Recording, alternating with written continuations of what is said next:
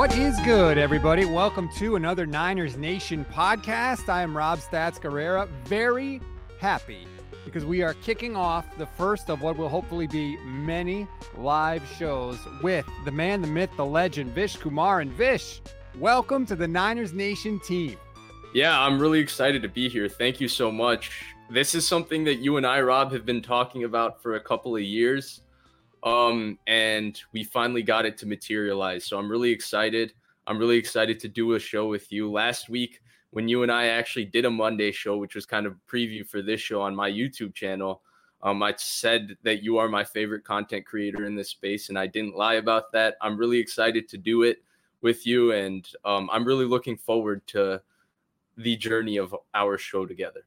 Yes, and we don't even have a name for it yet. We're open to suggestions, please. We always say rate, review, follow the Niners Nation Podcast Network. We want your suggestions. Leave your name suggestion in your review. We'll read it on the show. We'll consider it. Maybe if we get a really cool name suggestion, I can talk to the people at Homage. They can hook you up with a shirt. They have awesome 49ers stuff. If you want to go and check that out, by the way, there's a link in our description. Just click on the link. It'll take you right to the 49ers page. And they have a ton of great stuff. We have a ton of great stuff for you on this show. We're going to get into everything from the game yesterday. Of course, the 49ers lose 28-14. We'll get into some of the plays in the game. We're also going to get into some of the things that were said after the game, because there was a lot of curious things said and a lot of things that we kind of disagreed with. So I'll leave it up to you, Vish. Where do you want to start? What do you think is the most compelling thing coming out of this game? Yeah, to me, there were a lot of things that were definitely compelling. Anytime the Niners lose, it feels like the storylines get so much more dramatic. So there's so many things to talk about. Yes. But if there was one thing that stood out to me as something different, maybe a little more profound than something we've heard before after a Niners loss in disappointing fashion, it was George Kittle's statement. I think that's really where we should start. Something that's totally out of character for him to criticize, let alone criticize his teammates. So I thought that him talking about the lack of effort was a very profound thing to say. All right, so let's let you hear it. If you missed it, I know I didn't catch this right after the game. I missed it. Here is what George Kittle said. Usually he's Mr. Positive. Taking a listen to George. At a very high level, a lot of energy, 100% effort on every single play. And, I haven't watched the tape yet, but I don't know if we gave that today, at every single position. And, we had a lot of young guys play. We had some, we just, like you said, we're missing a lot of guys. And we just got to make sure that we're playing at that level every single snap, or otherwise that's going to happen, especially when you are down guys. You can look at his, we're down how many ever, 7, 8 starters, or you can look at his, that's a lot of young guys with an opportunity to go out there and, make big plays and, get their names known. So we've dealt with it before. That is not the hype man, George Kittle, Vish. No, that's not right. Usually George Kittle plays this WWE kind of caricature of himself to the media where he jokes with the media and he says funny things and everybody laughs. And then when he's saying something a little more serious, it's usually upbeat and encouraging. That looked more like a warning shot to the younger players on this team who he feels are not playing with the effort that he feels. That looked like, hey, this is 49ers football. We've been to 2 NFC championship games in 3 years. There's a standard we expect to play at, and you better be playing at that standard. That's what I took that comment to be. And that's, again, a very out-of-character thing for George Kittle to say. My question is, number one, why is he saying that? Because he talked about the young people that were playing, but most of those were on defense because they were missing at 1.8 defensive starters. I thought the defense played well enough to win. Were they at their best? No, but no one's going to be with almost the entire starting lineup gone. So it was surprising to me to him talk about young guys. It was like, well, wait a minute. Most of those guys were on defense and they did their job. Right. Like we're talking about the 8 starters that he said were missing. All 8 of those guys were on defense. Yes, they are missing starters in their offensive line. Mixing and matching, losing McGlinchey, those things definitely helped. But I think that's where, Rob, it's funny you bring that up because I feel like we directly know who he's talking about. He's talking about the offensive line. That's the only position where young guys had to come in and play next to George Kittle. And it'll be fun to go back and watch because I haven't been able to do that with the film and see if there were misassignments in the run game, if that was the issue. But I don't think that was the case. I thought the offensive line held up besides a few brutal penalties from a guy who's struggled all season in Jake Brendel. Besides that, I thought the offensive line held up. Garoppolo had all day to throw.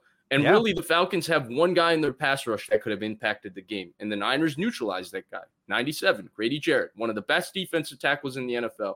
The Niners neutralized Grady Jarrett yesterday.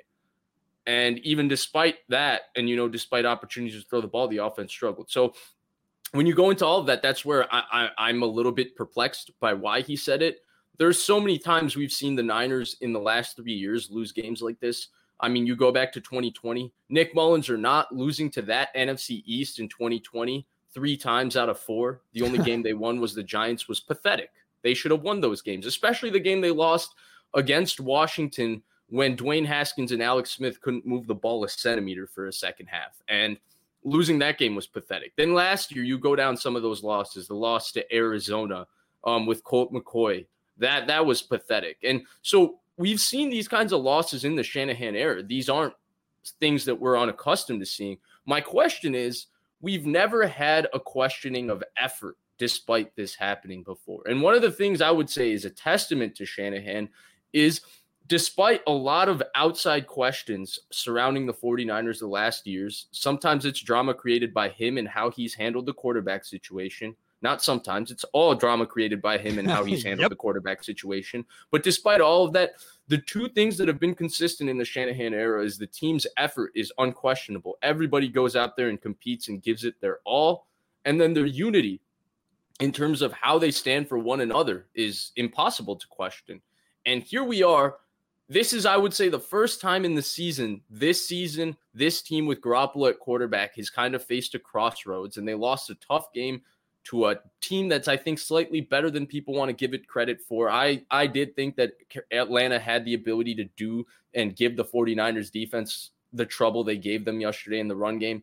But all that aside, and here you are, one of the team leaders, and he doesn't say, well, we got to play better. We're still 3-3. We're first in the NFC West. Because those are the things, if I was in George Kittle's position, I would tell the media. And he could have said in the NFC West. It's not the end of the world. We still control our own destiny. We're 2-0 in the division. All these things could have been said, and he went straight to guys need to play harder. That he could have said all that stuff. You're right. He deliberately chose not to. CJ said Kittle effort comments. I don't know why that was necessary to say. He thought it was necessary. Yeah, clearly.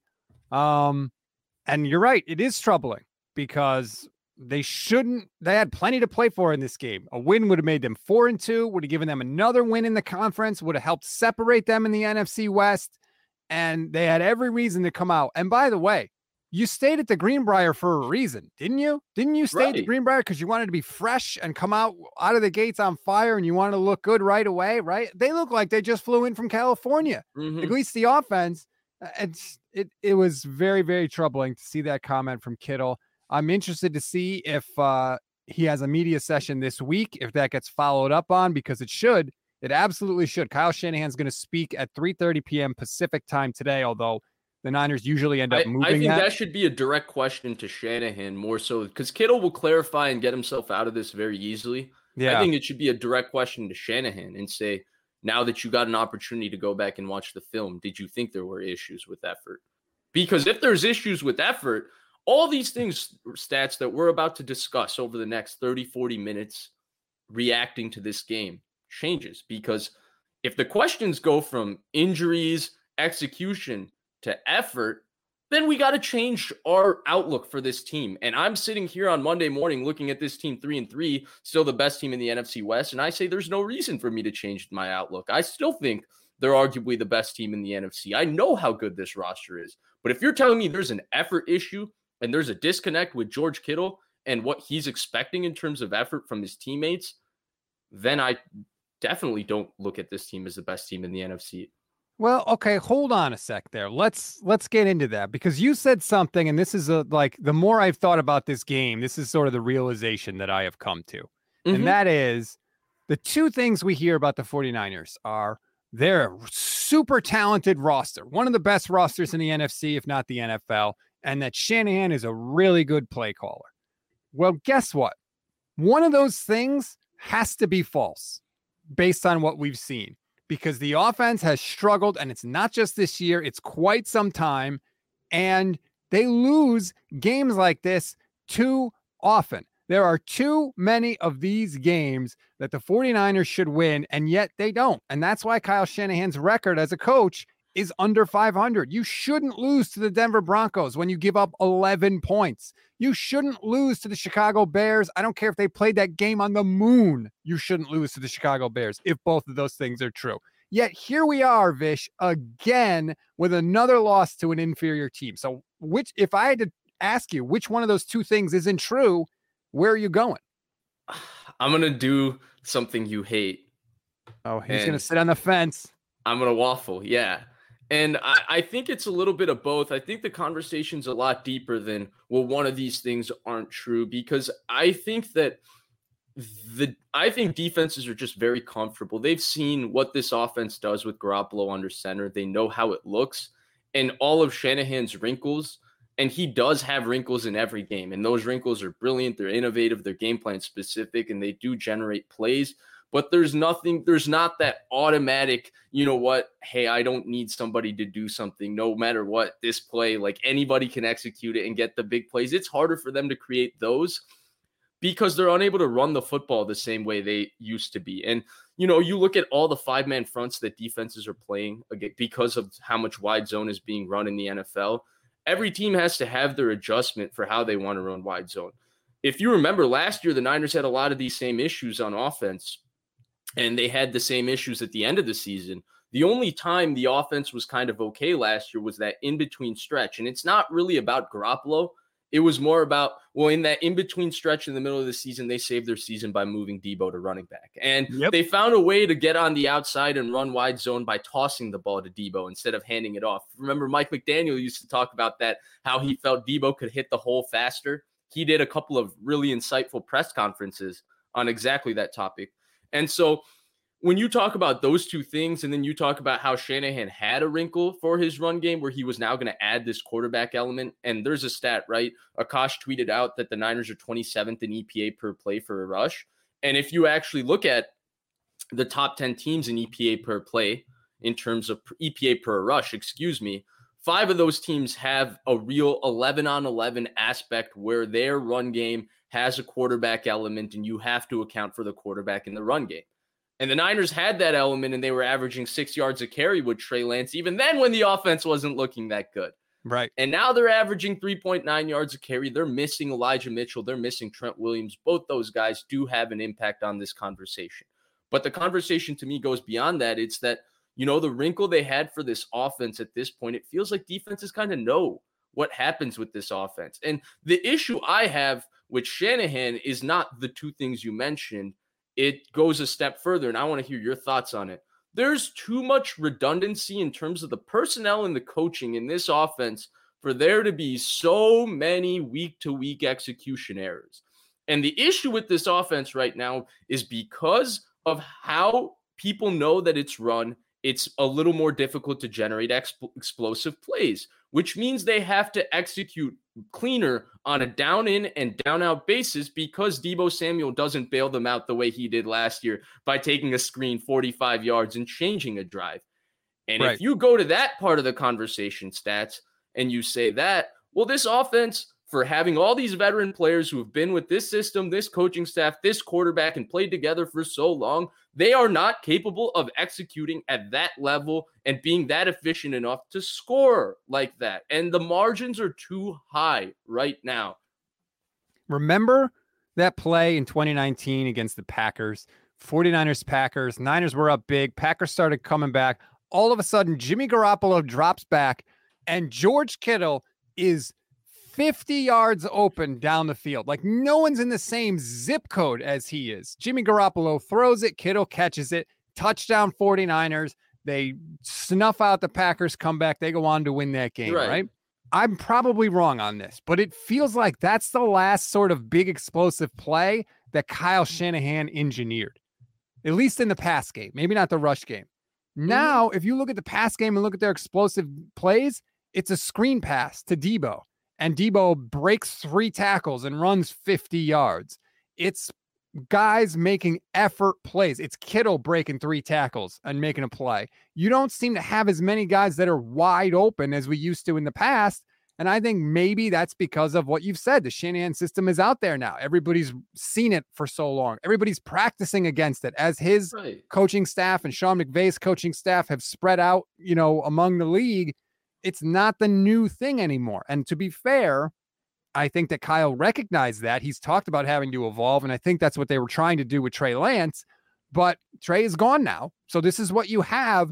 You've got to be able to come up with something else. Right. And I think that the issues go a little bit further because from a philosophical standpoint, the offense is so built around, philosophically, we want to be a wide zone team. And they don't even run, wide zone as much anymore. But philosophically, they want to start their offense from there and then build everything off of it. And where Shanahan is truly brilliant is the play action pass, right? It's once he gets that run game working, he just creates chunk plays after chunk plays by creating open people in the pass game.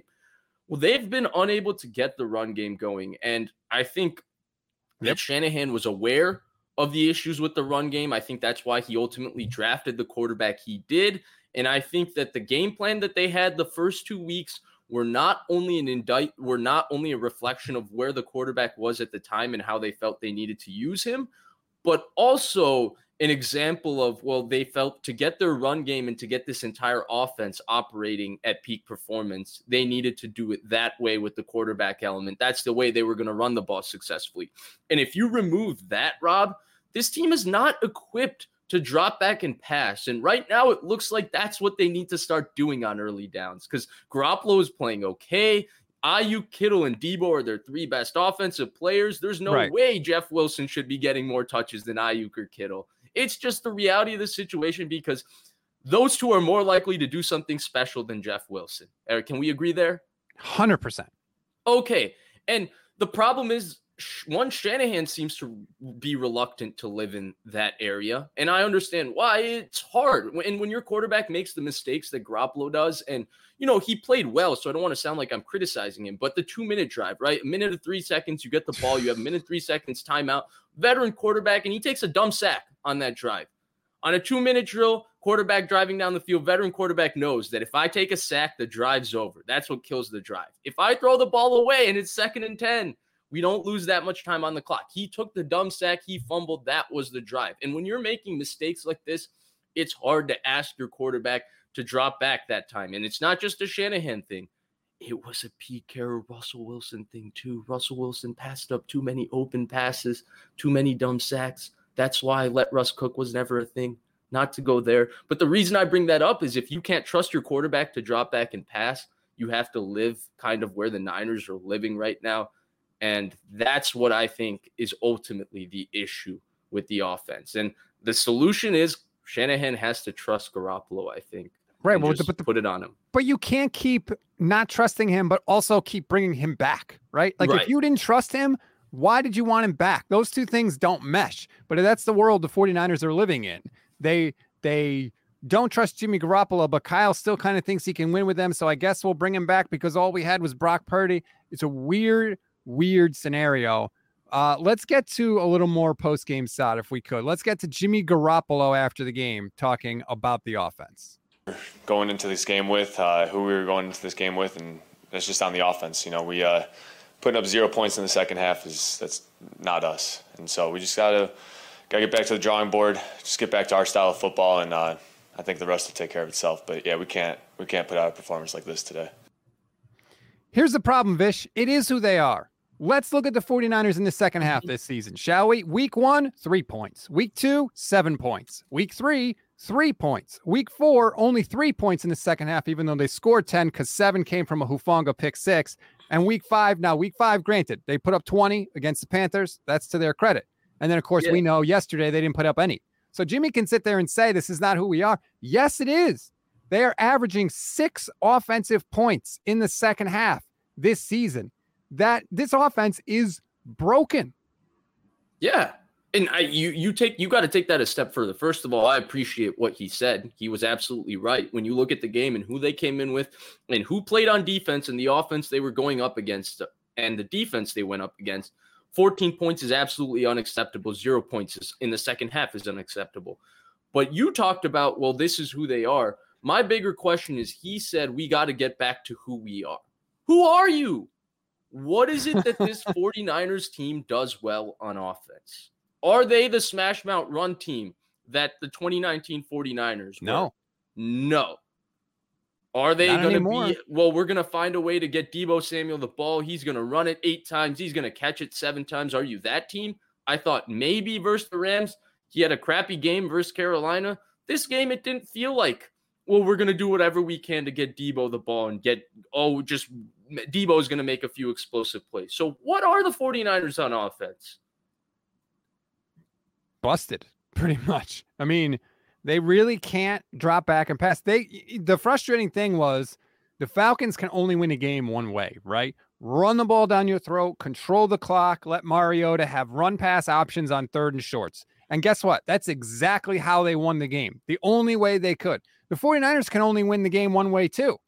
Don't get down by multiple scores, control the clock, run the ball. They can't win the game any other way. If the game script doesn't go perfectly for them, they can't function unless they have the number 1 defense. And that's where they are. And you saw the stat, right? To build off of this, the stat that they're 0-26 when trailing in the fourth quarter, or trailing while going into 5 or more quarter. Points. Yep. Yeah. Under Kyle Shanahan. And I understand it's been with a lot of different quarterbacks. Who cares? But at the same time, you would expect that number not to be 0. Like by hook or crook, you should be able to win one of those. That's pathetic. That's really how can you be an offensive team and yet if you go into the fourth quarter trailing by 5, it's over. It's over. Like that is brutal. That is just unbelievably bad. And it's been that way, I feel like, for a while. And, you know, people are talking about, well, the defense should have done this or that. The Falcons go up 2 scores, right? In the third quarter, they score a touchdown. Do you know what they did after that? D'Amico Ryans called the defense together on the sideline because Fred Warner mentioned this. And D'Amico basically said to them, get your stuff together. And guess what happened after that? Punt, punt, punt. The Falcons didn't do anything the rest of the game on offense. So Kyle Shanahan could sit there and talk about, oh, woe is us. We got down by 2 scores. Well, guess what? The defense gave you every opportunity. You had a quarter and a half to chip away at that lead. And you went 5 plays and out, 6 plays and a pick, 16 plays, 80 yards and nothing. And then 4 bogus plays at the end of the game. So my bad. Go ahead. No. The defense got their stuff together. It's the offense that was the problem. And it goes a step further than that, right, Rob? Because the defense played well. And, Shanahan acknowledged it too after the game. A lot of people look at the Jeff Wilson fumble early and the Niners going down 14-0. Well, they were never in it. They lost by 2 scores. They went down 2 scores early. That's not true. They tied it up. They brought this game back in the second half. And then Shanahan says the Mariota run was the turning point of the game. Yeah, can we listen to that? When he said it at the time, I agreed with him, Rob. But now looking back at the game and watching some of it this morning and watching some of it on film, I say BS. I don't know if we can swear on Niners Nation, so I will keep it PG for Niners Nation and say BS. And you know why I say BS? The game was not lost there because it was still a 1-score game. And guess who got the ball first to start the second half? The San Francisco 49ers. Their first 3 drives of the second half. Punt, interception. Atlanta, their first drive of the second half, went on a 5-minute drive, scored a touchdown. Bang. Game was over right then and there. The Niners had an opportunity to take advantage and take control of this game. Really, the game started anew in that second half. Even though you were down a score, you were getting the ball first. You could dictate how that half goes. And the Niners defense kept getting stop after stop after that touchdown drive in the second half. And the Niners offense didn't do anything, which all, ultimately ended with the 15-minute or whatever 8-minute drive that they went all the way down, didn't score on 4th down to really end the game. But the game was already kind of over before that drive. Yeah, listen to Kyle Shanahan after the game talking about that Mariota play. This play in that game was in the second quarter, that 3rd and 13. We finally got him in a long 3rd down, and I don't know what happened, but got free in the middle, and Mariota was allowed to scramble for the 1st down, and then they ended up getting 7-point lead to go in at halftime. Kyle, The score was tied when that play happened in the second quarter. That's the biggest play of the game. Right. Again, it just goes to, if things don't go perfectly according to plan for this team, they can't react. They can't overcome adversity. They cannot take a punch. And I'm sorry, that's absurd. To me, that kind of throws the defense under the bus a little bit. And I don't like that if you're Kyle. The score was tied. It was the second quarter, and it wasn't even a scoring play. Like, I don't like that. The more I hear it, the more I don't like it, Vish. Yeah, absolutely. And, like, we're watching it right now. They brought a blitz. Mariota escapes. It's a hell of a run. They scored a touchdown on this play, but you had 1 minute and 3 seconds and a timeout on offense. You got the ball back. You did nothing with it. Then the second half starts, and I brought up those two drives, and we do have to talk about what went on in those drives, right? The two drops. The first drive, the first punt, the first drive coming out of the half, Ray McLeod drops, what was possibly a walk-in touchdown. Beautiful throw from Jimmy Garoppolo. The Niners also did get an opportunity on that drive, third, and here it is. And they did get an opportunity on that drive right after this play. It was 3rd and 10. They did not convert. So, yes, Ray McLeod should catch the ball, but, there was another opportunity. They didn't convert. Same thing the very next drive. Charlie Warner, again, beautiful throw from Jimmy Garoppolo. He drops that, what was a great throw, another explosive play, and what should have been. That was on 2nd and 6. Once again, you had another 3rd down opportunity on 3rd and 6 after that. And those drops, to me, were probably the biggest turning points in the game because that was an opportunity for the Niners offense to put a statement on it. But this offense, it shouldn't be where, we have one good play. Oh, no, it didn't work. Therefore, we are excused for not converting on the subsequent 3rd down, right? Yes. You go watch any really good offense in the NFL. They have errors like this. Guys drop passes. I watch the Chiefs every week just because I like watching Mahomes. And, there's a couple ridiculous plays Mahomes makes that they drop. The reason we don't remember it is the very next play on 3rd and 6, Mahomes does something equally ridiculous. And that's where I cannot excuse the Niners offense, even though those drops happen, because there were more opportunities beyond those two plays to capitalize in this game, and they didn't take advantage. 1,000%. And I don't know if it's fans and it's some content creators too. We're valuing the process too much sometimes. Like, yes, Jimmy's numbers should be better. The offense's numbers should be better, but they aren't. And they weren't because they didn't make those plays. And you pointed it out perfectly.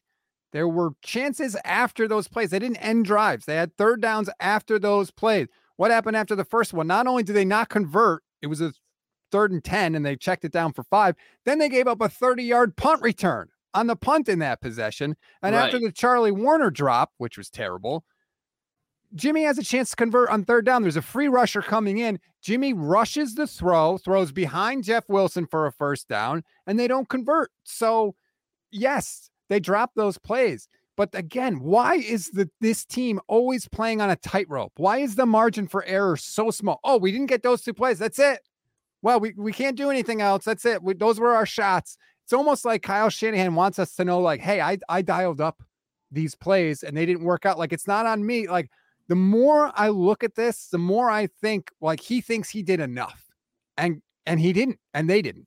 And now you're just starting to get me frustrated. I usually come on these Mondays and I try to keep it cool, composed, analyst hat, just try to give my thoughts, be very objective, as honest as possible. But now you're kind of riling up the fan in me because now you're talking about Shanahan. And all I think about right now when I think about Shanahan is that if the 49ers are in 3rd and 1 or 3rd and 2, Shanahan is running the football with Jeff Wilson or Tevin Coleman, and they're immediately subsequently losing a yard and punting the ball on 4th down. I think it happened twice yesterday. It happened a couple of times last week in Carolina. At least one of those times he went for it on 4th down. It feels so predictable at this point. I feel like the only time they go for it on 3rd and short and throw the football is if they're in a down and distance where they're in like a 2-minute offense. It's hurry up. We got the quarterback in the shotgun. We're going with pace because we have to go and score. We're trailing the game late. Otherwise, you give Shanahan a 3rd and short, somewhere near midfield or, the offense is moving. That's a guaranteed run and it gets stuffed. And I thought that tendency wouldn't exist as much with Shanahan after the fact that third and the inability to convert 2nd and 3rd and 1 is the reason the 49ers didn't go to the Super Bowl last year. One of the reasons, along with obviously the Jaquiski Tartt drop, as well as, execution errors later in drives and the inability to do anything on offense. But that just, God, Rob, I'm sorry to take it there, but you brought a little bit of frustration and anger out of me. And when I think anger and frustration with the 49ers, that's the one thing that really has gotten me hot over the last few weeks. Anthony, watching on the Niners Nation YouTube page, says execution on plays and being ready is on the coach everywhere else. Why is it not on Kyle Shanahan? That's fair. That is absolutely fair. And, he likes to say, well, we didn't execute. It's like, yeah, players are not going to execute every time. Again, to require your players to all have to execute perfectly on every play. And if they miss one, that's it. That's terrible strategy. That's terrible coaching. And the other thing, did you have something? I wanted to add a disclaimer to that. All right. Because I think the execution in this game specifically, if we're going to take it to this game, obviously it's a universal problem with Shanahan, and that's how you're discussing it right now, because we've heard the same exact thing on repeat every single year besides 2019. If you even remember 17 and 18, I understand it was Nick Mullins and CJ Beathard, but that team was in position to win so many more of those games. And we kind of just said They were a young team. They're still learning how to win. It's a young head coach, but they beat themselves in a lot of those games. You go back to 2017, you think about the Indianapolis game and some of those games early, like that was just the Niners giving those games away after dominating a lot of them through and through. And so this has been kind of a theme with the Shanahan thing. The one thing I'll say is the difficulty when execution, when you have so many moving parts. We know they have so many guys that are getting injured week to week, and they're having so many guys on short notices having to play. I feel like I don't know how the reps are being divided with practice. So I would give them that excuse for this week and this week in particular, Rob. But next week, if they walk in, they know who's going to play next week, right? It shouldn't be a surprise, right? You don't expect Mooney Ward to get hurt in game. You should know who plays. If people are playing, there should be no excuse because you're repping it throughout the week. You're repping for certain guys to play in certain spots. So that's what I would add. Other teams have injuries too. Again, yeah, you had injuries. Okay. Overcome the adversity, man. Something didn't go according to plan. Great. But it's got to be better than this. You can't just throw up your hands and have that be the end of it. I'm going through really quickly right now. Let's see. That's 36, 38, 42, 45, 41. The Niners are minus 41 in turnover differential in Kyle Shanahan's tenure. Minus 41. That means they have turned the ball over 41 more times and they have taken it away. That's with Jimmy Garoppolo. That's with Nick Mullins. That's with CJ Beathard. That's with Brian Hoyer. Whoever you want to talk about. The cast has changed. The quarterbacks have changed. The receivers have changed. You know what hasn't changed? The head coach. And that's inescapable at this point. And at some point, he's got to take the blame for that. Minus 41. That is hideous. I guarantee you that's the worst in the league. Has to be. Has to be the worst in the league. Why do they keep turning the damn ball over? I don't know. And I think it's a great question, Rob, but I don't think it's a question the coach himself has been asked. We see the quarterback do dumb things on Sunday, so the media asks the quarterback, hey, Jimmy, what happened on that pick? But I don't think anybody has drawn the conclusion, well, coach, your team turns the ball over no matter what. What can you do to prevent that? What are you doing to, prevent that as a coach? And I don't think he's going to have an answer that would make any fan happy or that would satisfy you, Rob.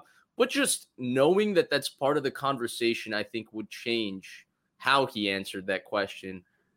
There's an old expression. Herm Edwards told it to me when I was working at ESPN. You're either coaching it or you're allowing it to happen, right? Both of those scenarios are wrong. You're either coaching it or you're allowing it to happen. And I don't know why. Because, again, if it was just Jimmy Garoppolo, you could say, okay, well, it's the quarterback. Yeah. But it's not just Jimmy. It's not. It's multiple quarterbacks that have gone in there, and they keep doing this. And that's why they lose games. Somebody had the stat yesterday. Now I can't find it off the top of my head. But like most teams, when they win the turnover differential, they win the game. Like, this is literally the one thing you need to do to help you win, and you can't stop it. And that's a problem to me. Right. Absolutely, Rob. And it takes a step further, right? Because we ad nauseum beat to death the quarterback and the issues the quarterback has turning the football over. The last 2 weeks, you had a George Kittle fumble. It's the second time in 2 years, he's had a fumble lost in kind of a advantageous spot. The Niners are creating momentum. Last year against Arizona, it contributed to a loss. This year, they were able to overcome it. But you have a veteran player fumbling. Deebo Samuel has also fumbled this year. So you have an issue with ball security. And now Jeff Wilson has lost 2 fumbles in 2 pretty key moments that have lost 2 games. And, we're overlooking that because there's so much to talk about with this team that we have not talked about the fact that Jeff Wilson has lost 2 fumbles. But that's where I look at it. Well, Jeff Wilson is fumbling twice, yet the Niners' best option to not play Jeff Wilson is Tevin Coleman, who wouldn't be signed right now and who's on their practice squad, and he can only be brought up, I think, 2 more times. I think that was the first of the 3 times he's been brought up. So you can only use Jeff Wilson 2 more times. What if Elijah Mitchell has a setback with his injury? I don't know if Jeff Wilson's in the trust tree. We've seen Shanahan neglect backs for much less. You did draft a guy in the 3rd round named Ty Davis Price, but that guy is not in the trust tree enough to beat out Tevin Coleman, who was on the street 2 weeks ago. And then there's Jordan Mason, who you believe in, who's kind of being stashed as a long-term. Like, I'm so confused how this is being handled from a personnel standpoint, the running back situation. Like, to me, it feels like, oh my God, I look at it and we're talking about like discipline and all these things with turnovers and stuff. It feels like we're just gearing up for them to say, Deebo, come save our season and play running back again. Because they need this running back. They put so much on this running back. They expect this running back each time to carry the ball 15, 20 times. It gets Elijah Mitchell hurt almost every time he plays, it seems, in the last 2 years. And now you're stuck with Jeff Wilson, who's not equipped to be this guy. And he's also had 2 bad fumbles losses. Like, those are bad plays that shouldn't happen. And it's now happened twice. I don't know, Rob. I don't know. I'm just going on random loose tangents now. Well, imagine you can't get in the trust tree, but like you never play. So how the hell are you supposed to get in the trust tree? And I actually just went back because I'm a glutton for punishment. And I started watching the Trey Lance game against the Seahawks. Ty Davis Price got in and he had a couple of really good carries and he looked good. Yeah. I know he's been hurt for some of the year too, so that may be a factor, but it's very, very frustrating to me. There are certain things that keep coming up with Kyle Shanahan year after year.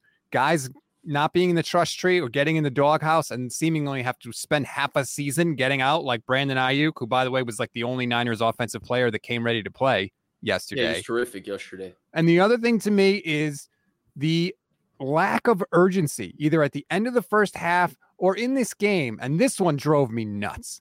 49ers down 2 scores, right? Now it's nut cutting time. Okay. They get the ball back. There's 10 minutes and 30 seconds left in the 4th quarter. They're on the 1. They need to haul ass to get down the field because they got to get 2 scores. And the Falcons have been amazing at taking time off the clock on offense. And they don't run a hurry up offense until there's 4 minutes left in the game. And not only that, it took them 2.5 minutes to go 20 yards, Vish. When the clock is your enemy, the Falcons are willing to give up yards because they just want time to tick off the clock. And the 49ers had 0 urgency. And after the game, Kyle Shanahan sat there and defended it and said, well, we knew we were going to get the ball back twice, so why are we going to panic? No, dude, your game plan can't be, well, now we have to score every time we get the ball. Like that, he doesn't get it. He doesn't get how to manage a game. It's 6 years into this now. It's getting worse. Yeah, and like, I guess I kind of defend him because you can't really run a hurry-up offense from your own 1 yard line. So I get that aspect of it. But it also shouldn't take 2.5 minutes to go 20 yards. And I think that gives us really the root of the 49ers' problems. There is nothing explosive about this offense today. I repeat that. There is nothing explosive about this offense today. And the one thing that saved this offense last year by being explosive, despite having all these same issues, was number 19. Now, can he do it again? That's the question. But the issue you're talking about there, Rob, it's not just the sense of urgency. They have no way of getting a chunk play and moving the ball 20 yards so we can jumpstart our offense. It's all very deliberate. Garoppolo drops back. They didn't create pressure. Atlanta really was sitting back and allowing them to throw. He goes through his reads. He comes down. It's a nonchalant throw underneath. Kittle gets 8 yards. They get in the huddle. They lined up again. They did that for 8 minutes yesterday, and everybody's stats got really, really good. Yep. George Kittle, Ayuk, and Debo all had a great game together. No, they didn't. Besides Ayuk, a lot of Debo and Kittle's production in that game was accumulated when they went up and down the field to do nothing.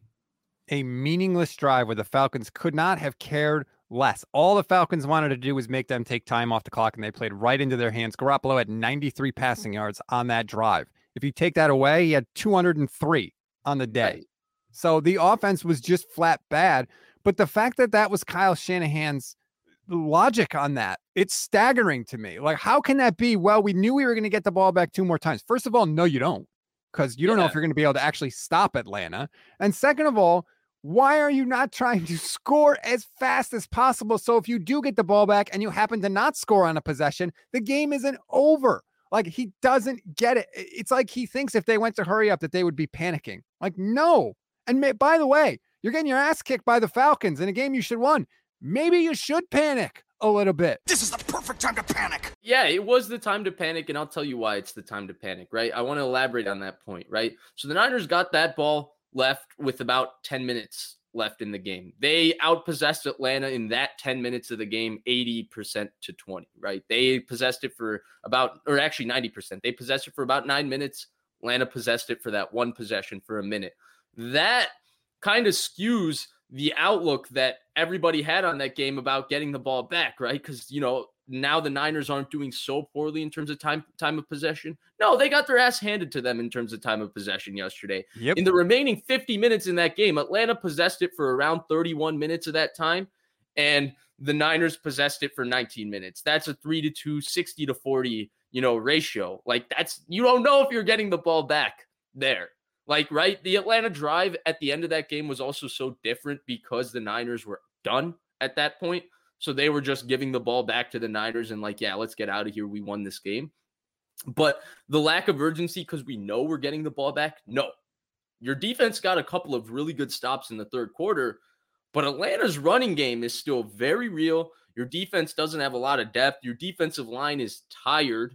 Atlanta's offensive line has been running the football and moving people the entire game. The old adage, you run the football, and get 2 yards in the first quarter, and then you break off the 40-yard run in the fourth quarter when the defensive line is tired. So there's no guarantee that the Niners are getting the ball back, given that they're fully banged up in their front seven, and they're probably tired on defense in the fact that they're playing in the East Coast second times in 2 weeks, and for the first 50 minutes of the game, they've been on the field for 31-plus minutes. And so with all of that, I am 100% with you. Where was the urgency? Because the time of possession gets skewed right now when we look at the stats, thanks to that 8-minute drive.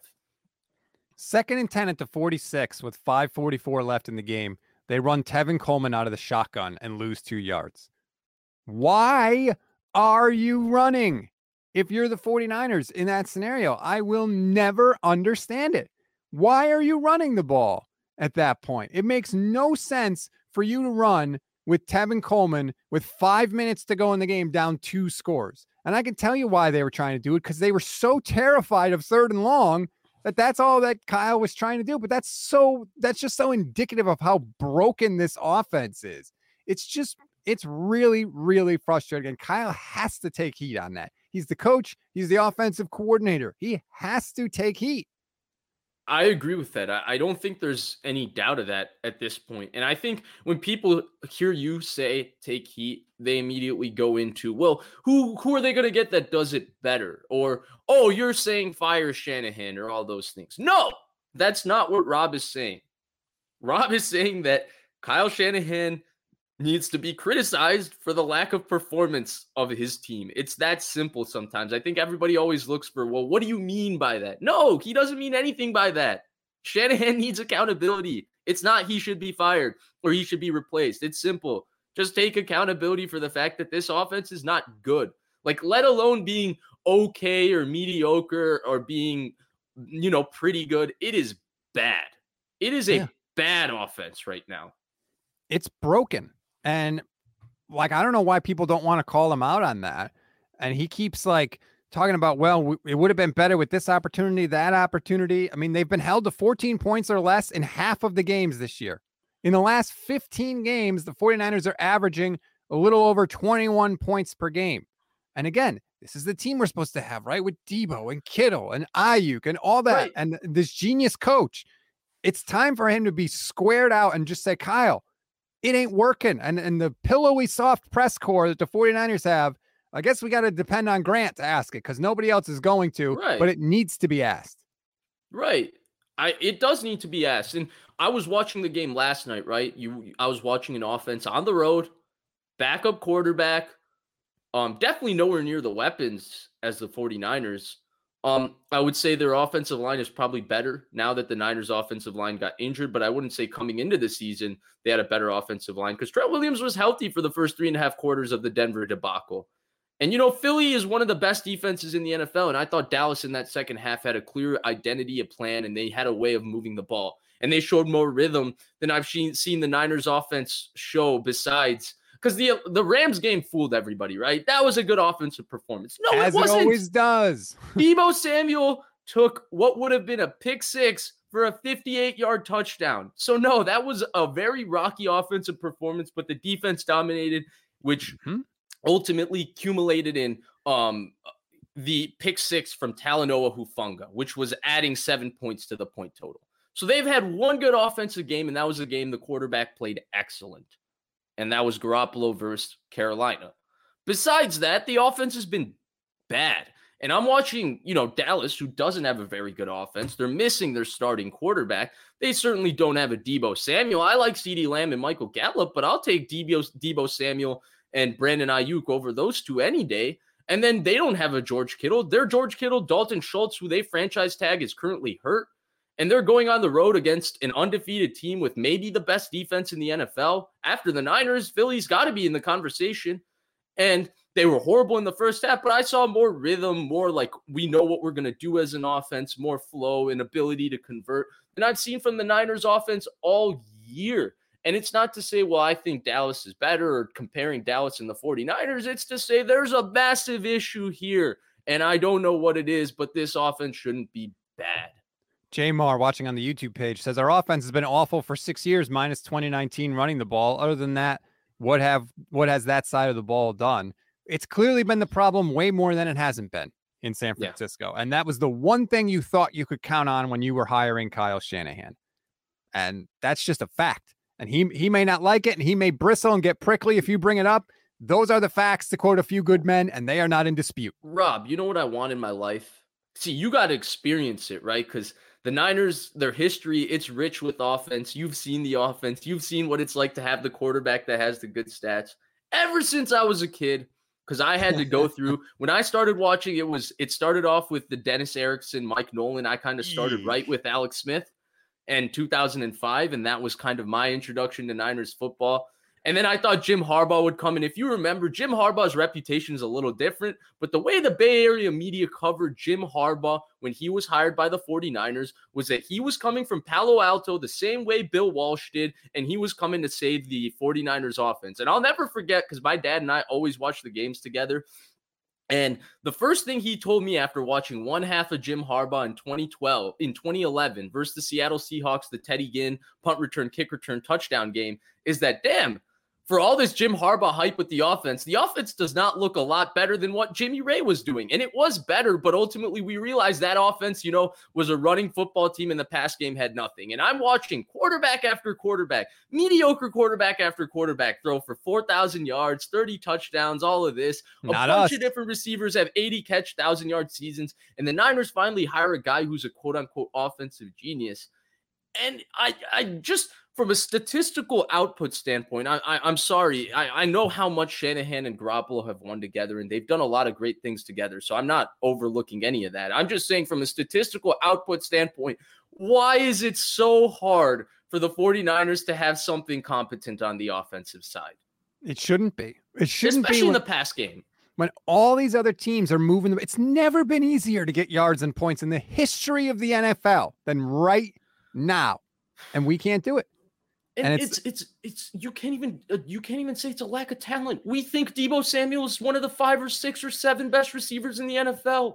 Everybody keeps telling me that Brandon Ayuk in a pass-heavy offense would be a 1,600-yard receiver, a 1,500-yard receiver. Well, that would put him in the conversation to be one of the 20 or 15 best receivers in the NFL. He's somewhere there. George Kittle is one of the best tight ends in the NFL. Shanahan is one of the best play callers. And yet we cannot have an offense that's explosive, that puts up points, that has any opportunity of doing anything besides controlling a game and not losing it when your defense can win you the game. Arkham, watching on the Facebook page, makes a good point, something I wanted to bring up. He said the offense struggled for the entire game against the bad defense. That's the weird thing.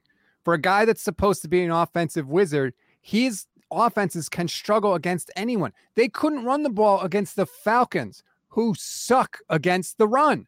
His offense stops itself. That is what is so frustrating. It seems to me like no matter what, it's just like any given day, the offense can completely shut down. It doesn't matter how bad the other team is. Look at the games against Seattle. The Seahawks defense has sucked for years, and yet they can never move the ball on the Seahawks. I don't know why his offense can stop itself, but it does. And yesterday, he had a good thing going, right? They found a real rhythm. The first third down of the game, Garoppolo had a 3-man rush. He had all day to step up. He didn't step up in the pocket. Apparently, Kittle was wide open. I have not seen that particular play on film yet, so I don't know. But everyone said Kittle was wide open. He didn't throw him the ball, and he ultimately, his feet, he got happy feet. He took a hit that he shouldn't have taken because he had 2 yards in front of him in the pocket. By the way, it was 3rd and 2, so he could also run for that first down. But he didn't do anything, and he threw like a sidearm flick into a tight window into Juwan Jennings with his body moving left and Juwan Jennings coming back right. High difficulty throw. He missed him, and that was the first third down. After that, Shanahan started bringing in his screen game, right? It was screen to Juszczyk, screen to Kittle, screen to Ayuk, screen to Deebo. Offense started picking up a rhythm. In the second half, after the one drive, after they missed those 2 explosive plays, the score is still 28-14. Mark Schlereth is saying on the broadcast that Kyle Shanahan told him that the one thing he's learned about the NFL this year is as long as you keep running the ball and you stick with running the ball, you have a chance in any game. And he said that he told him that he believed they would have won the Denver game if they just stuck with running the football. Well, they got away from the run game yesterday. They got away from the screen game. They went straight into the drop back pass game. So he did panic. He went away from exactly what he told Schlereth before the game. And here's what makes me even more frustrated when you add on top of that, like you're talking about, okay, he's talking about going away from the run game. He's talking about all of these things. I'm totally understanding. I get it. Okay, you're in down 2 scores. You have to throw the ball, whatever. You're going to put yourself in a drop back pass game situation.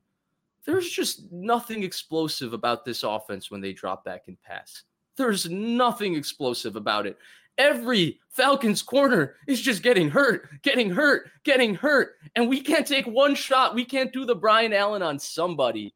And I hate going after play calling, Rob, right? I hate doing it because I think there's so much that goes into schematics, how you plan for a game and how you call for a game.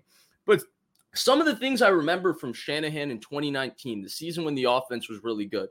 Will you get into a 14-0 situation? Oh, Shanahan's going to pull out a throwback screen to Richie James. And yeah, his quarterback might be struggling. It doesn't matter. He just has to be able to throw it 10 yards to a wide open guy down the field. That's a free 60 yards. Oh, his offense is struggling. Fine. Shanahan's going to get Kyle Juszczyk wide, butt naked, wide open, 20 yards down the field. That's free 40 yards right there. Those are things that are going to happen. And everything with this offense, even the explosive plays when they do get them right, like the Ray McLeod play, that was a great throw and it was a great call versus a great look. But what we're missing, because, those are called in every game, is the Shanahan specials where the quarterback doesn't have to execute or even make a great throw. Like there's just a free built-in explosive that he has schemed up. And we're missing that, I feel like, that extra juice or the misdirection in the run game. Like, The when they go to end arounds and sweet sweeps and reverses with Deebo Samuel always seems so bizarre because every game he's in motion, right?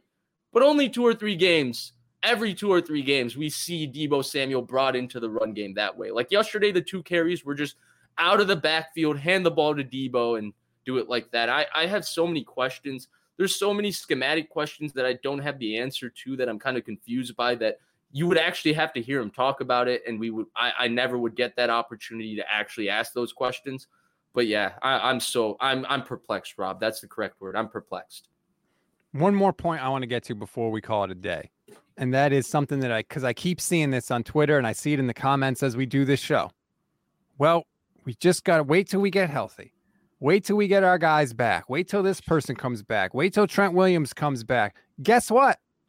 Don't assume that's going to happen. That may never happen. You know, fans have this tendency when people are hurt to be like, well, we'll just assume everybody's going to stay healthy until these other people come back. That is not how it works, especially for this team. So if you think that we're going to get Trent Williams back and McGlinchey's going to come back however long he's out, and then our offense is going to be whole again, and then we'll be good. No, just like the defense. Everybody's not going to stay healthy until Azeez comes back, until Jimmy Ward comes back. Obviously, Mosley's not coming back, but until maybe Armstead can play for a few games. Like you Mooney cannot, Ward. you can't assume that we're going to be whole again. So you can't just say, wait till we come back, because they're still playing games every week. The league is not going to stop and wait for us. So you got to figure it out. Yeah, absolutely. And it's unfortunate that you say that. You threw in especially with this team. That one hurts a little bit, Rob. But yeah, am I that's wrong? The reality. No, you're not wrong. It's just a very sad state of affairs. There's an issue with this team. The 49ers, getting injured.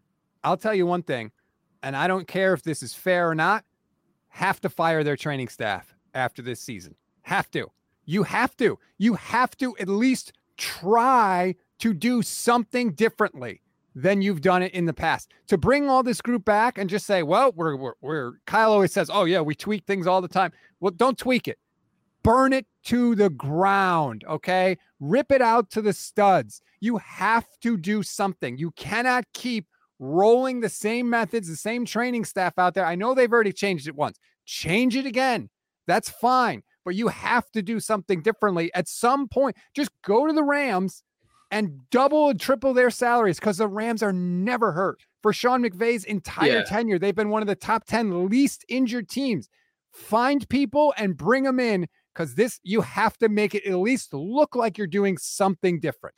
And people don't realize how uncomfortable that thing is to do, right? Which is why we don't see just training staffs get fired left, right, center. Because new training staff means you change everything. You have a new way of doing things in your building. That could change how you practice. That could change what you're forcing your players to eat, their nutrition habits, all these things. Like, you know, I'm sure there's some level of consistency with every training staff because they're all equipping these people to play football.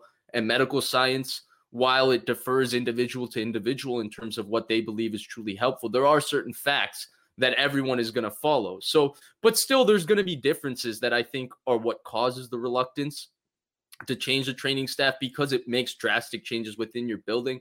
Here's my other question. But how could it get worse, Vish? How could it get worse?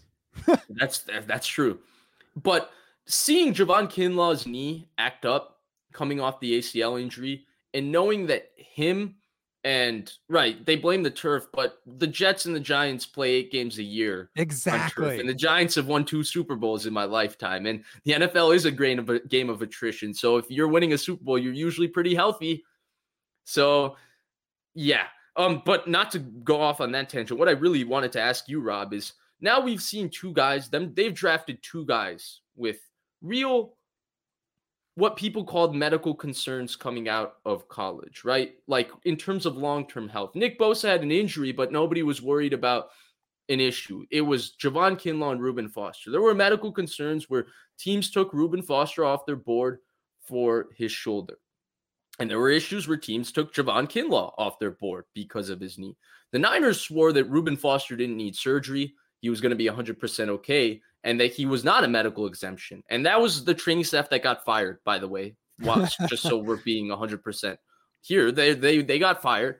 And remember Reuben Foster's first year, the only year he played, when he played pretty well, Reuben Foster exited every game, twice a game, because his shoulder hurt after tackling somebody. And then he would come back drilling people. Yeah.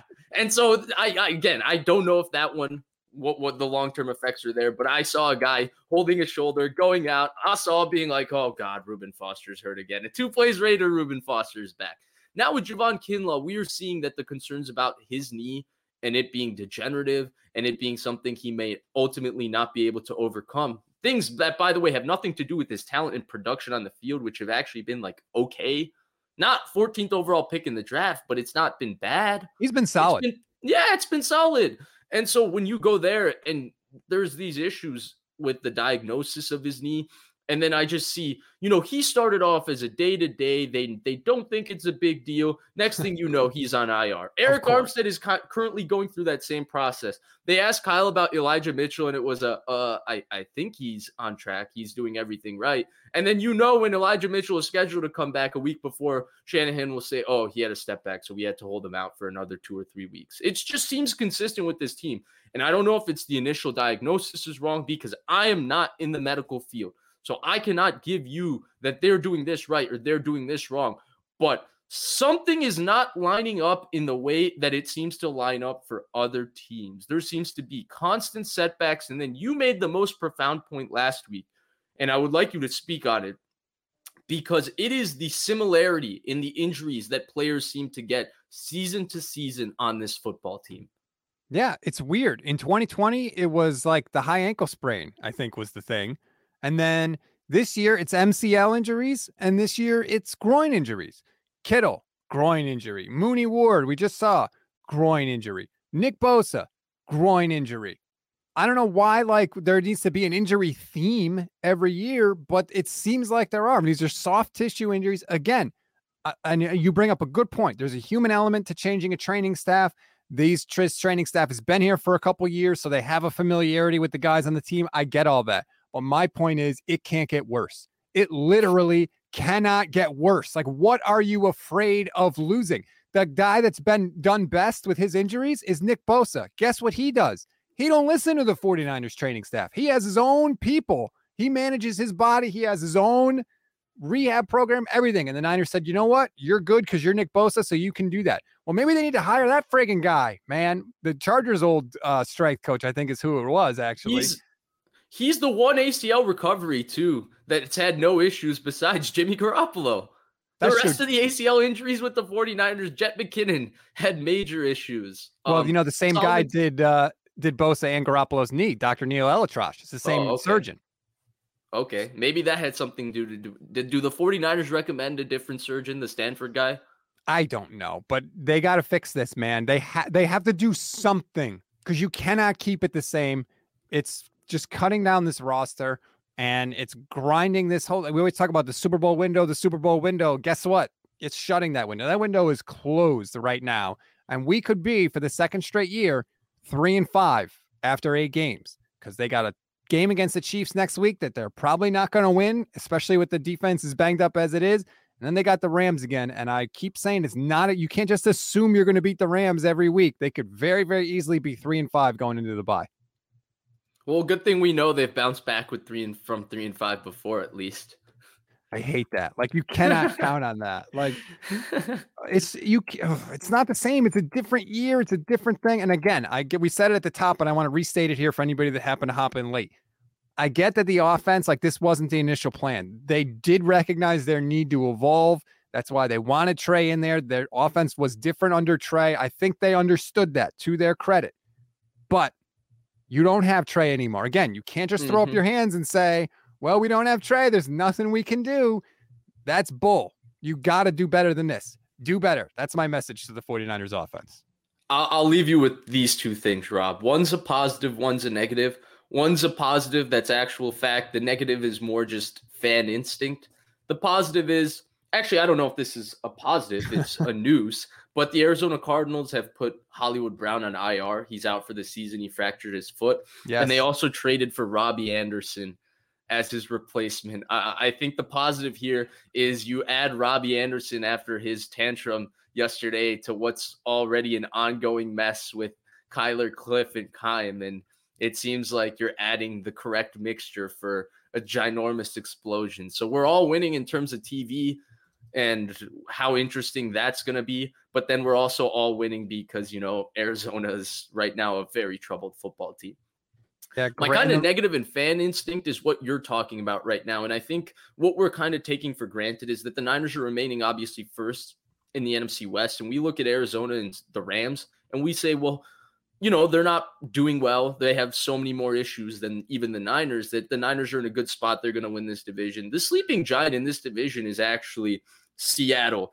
And it's Seattle because of the coach they have. And they are built, Rob. You know that this Seattle team is built to come steal a playoff spot from a injured Niners team, just because Pete Carroll's got all these young guys. He's got them all hyped up and playing great. The 2 tackles they drafted, Charles Cross and Abraham Lucas, have been terrific, especially Abraham Lucas. The corner he picked, Tariq Woolen, it looks like he might have hit on something special once again. And he's got a team that, it's the classic Pete Carroll team, the underdog, high energy, never quit, we believe kind of team that, his first teams in Seattle, they started off that way with Tavares Jackson at quarterback. That team used to give the 49ers in 2011 even. It took a 41-yard circus catch from Michael Crabtree to beat Tavares Jackson with one of the great defenses in the history of the NFL to not win a Super Bowl. Yeah, so when Geno Smith looks better than Jimmy Garoppolo, their offense. Garoppolo, Geno Smith is playing like a top 10 quarterback in the NFL. But so they found a way to do it. Nobody thought Geno Smith was going to be any good. They found a way to move the ball. So yeah, let's see Kyle do better. He really needs to, and it's got to start now. I mean, literally, it's now or never. We are once again backed up into that situation with this team, and we'll see if they can respond. That's going to do it for this edition of the show, which has no name. We need a name for this show. We need your help. So please leave a review. Leave a 5-star rating, leave a review, give us your name suggestions. We're going to pick one. And just so everybody knows, it's not going to be Mondays with Vish, okay? That's over. This is a new thing now. So we need your name suggestions. Hit us up. You can also hit us up on Twitter. I am on Twitter at StatsOnFire. Vish is on Twitter at Vish Kumaran. And and just to add to that, right, Mondays with Vish, we know that that's a name that people would suggest. That was a show with me and Grant. It was a really great show. It's come to an end, but I want to preserve, obviously, that name for that show. I'm excited for this new journey. It's me and Stats here. Like I said before, my favorite content creator in the Niners kind of sphere of content creators. And so I would love to hear a new good name that kind of, just highlights where the show is going to go with me and Rob here. Nick Ellard on the YouTube page says Vish and Dish. Not bad. I do like a rhyme, but I don't know. Keep them coming. That's a good entry. But we'll take them. Again, leave your rating and review. And if you take the time to leave a review, I promise you, good, bad, or ugly, we take the time to read it on the show. That's how we roll on the Niners Nation Podcast Network. Vish, I thank you very much. I'm very excited for the chance to do this every Monday with you. We'll get it rolling here. We're going to ramp things up as we go along, but I think this is going to be fun. And I just want to say thank you for being part of the team. Thank you so much, Rob. Really excited. Like I mentioned, very excited to do a show with you. And I'm looking forward to doing this every Monday. Hopefully after a couple of Niner victory Mondays. Yes. Where we could be happy. Yes. All right. That's going to do it, everybody. Try to enjoy the rest of your Monday.